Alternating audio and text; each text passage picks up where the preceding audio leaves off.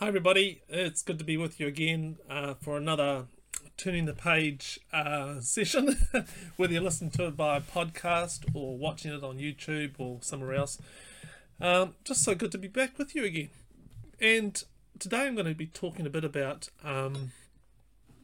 people's fear of God leaving them. And deep down in me, I think one of my greatest fears, if I strip it all away, is that of abandonment. That sort of I'll be kicked out of the tribe, the family, the grouping, and I will be alone.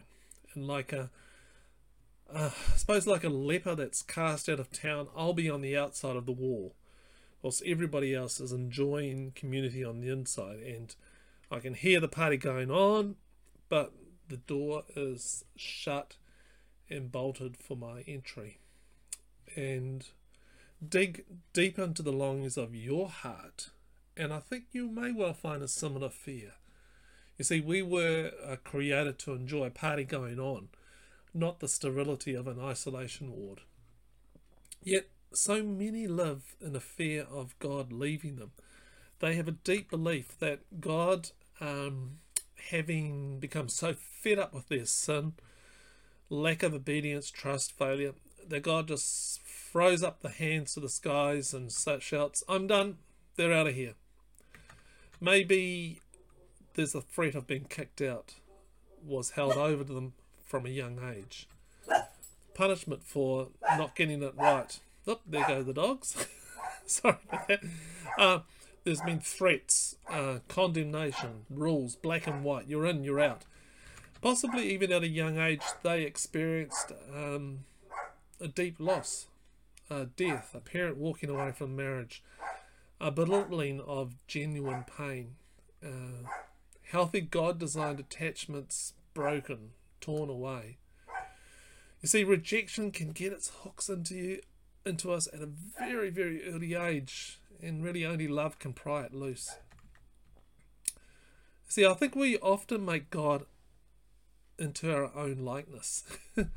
Voltaire wrote that in the beginning God created man in his own image, and man has been trying to repay the favour ever since. We create an image of what God is like from the scraps of our own experiences. You see, we get taught certain theologies about God's nature. It's head knowledge. We're told God is love, God is this. But so often what we actually deeply believe, the heart known, is actually caught through the experiences of our lives.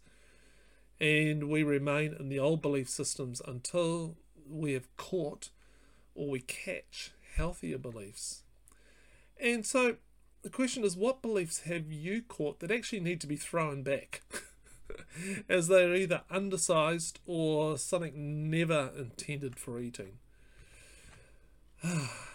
Look, promises and promises and promises to never leave. Look, I could fill this blog post, this podcast, with verse upon verse of scripture about God never leaving us. Here's one of them. It is the Lord who goes before you. He will be with you. He will not leave you or forsake you. Do not be feared or be dismayed. Deuteronomy 31:8. But do these verses touch that core fear of the heart?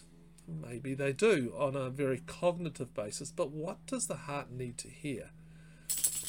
You've seen promises get broken. You've broken them yourself. So now you're not too sure about being reliant on a few words that get uttered.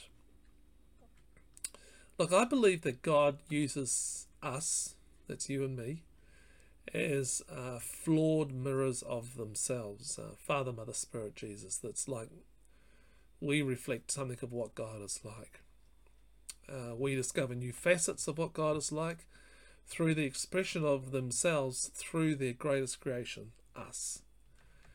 And when someone who knows my pain, shame, guilt, darkness, depression, anxieties,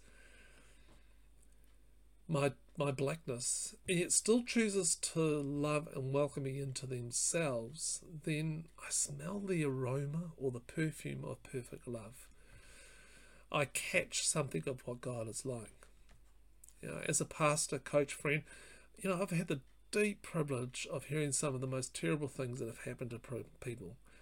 Actually, once I had a counsellor say to me that God has given me the gift of being able to walk into the very dark places of people's lives and having nothing stick to me.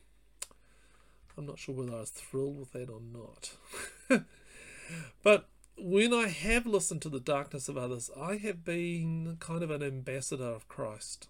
I have represented God's I am with you reputation.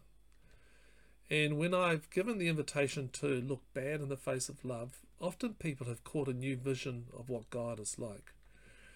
Teresa of Avila wrote this: Christ has no body but yours. I'll rephrase.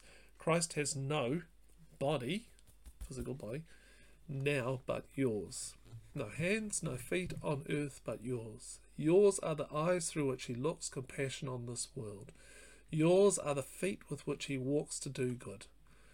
Yours are the hands through which he blesses all the world. Yours are the hands, yours are the feet, yours are the eyes, you are his body. Christ has no body now on earth but yours. Teresa of Avila. We all know what a reputation is, don't we? Often it's negative. That person has a reputation for not being trustworthy, for doing these bad things, of failure. There's a guy that wrote the Proverbs. He said, a good name, or reputation, is more desirable than great riches. To be esteemed is better than silver or gold. Proverbs 22 verse 1. You see, a good reputation is important in life. Consistency, reliability, faithfulness, all qualities that build trust and confidence. And God also has a reputation to maintain. Look, in the oldest book of the Bible, Job, we find a man who must have questioned whether God has abandoned him. His life of seeming blessedness had been completely destroyed. Anything of material wealth, health, or supposed blessing had been stripped from him. Then his so-called friends and family told him to abandon God, to walk away. And they misrepresented the nature of what God was like. They were smearing God's reputation. And at the end of Job's story, these friends are confronted by God about their words, their folly.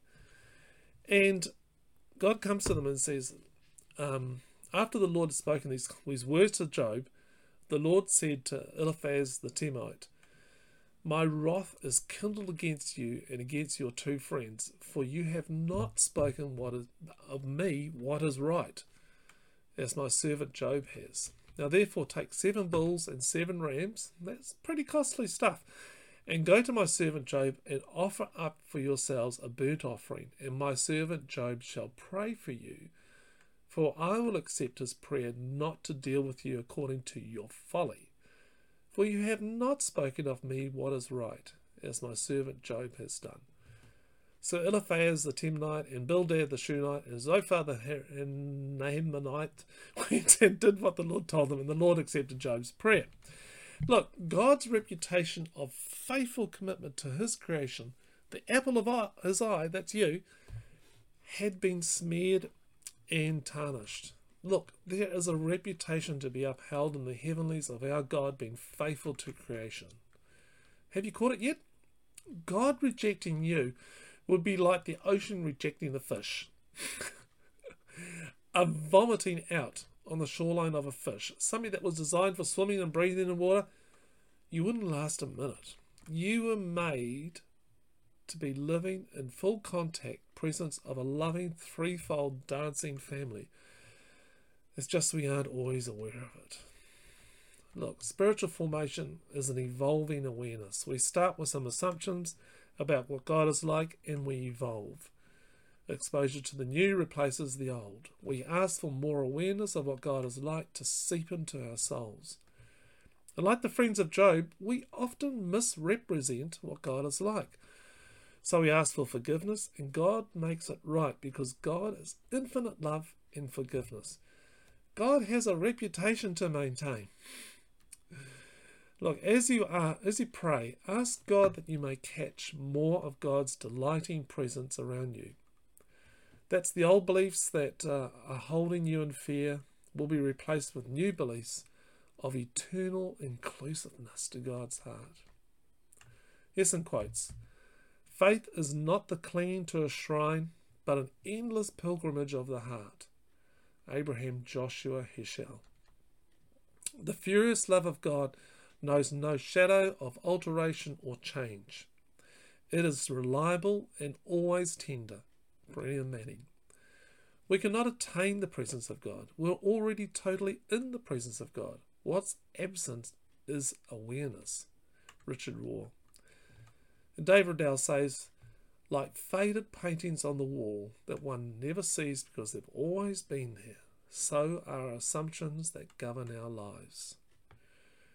That's so true. What are the assumptions that have governed your life about God and His desire for connection with you? Questions. Number 1, caught or taught? Some of your deepest beliefs, were they caught or taught? Number 2, what grows awareness of God's forever presence in your life? Number 3, what happened in you when I read those words? God rejecting you would be like an ocean rejecting a fish. What happened in you when you heard that? Hey, I'd love to hear from you. Send me an email. Really enjoy getting emails from my readers and listeners and viewers. It's barry@turningthepage.co.nz. And if you want to support what we're doing here, Patreon supporters, it's $1, US dollar a month. That's pretty cheap, eh? But every little bit helps. It really does. And I just want to thank you if you're a Patreon supporter. Thanks so much for being supportive for me and helping to do what we're doing here. So valuable, so vital, and you're part of it.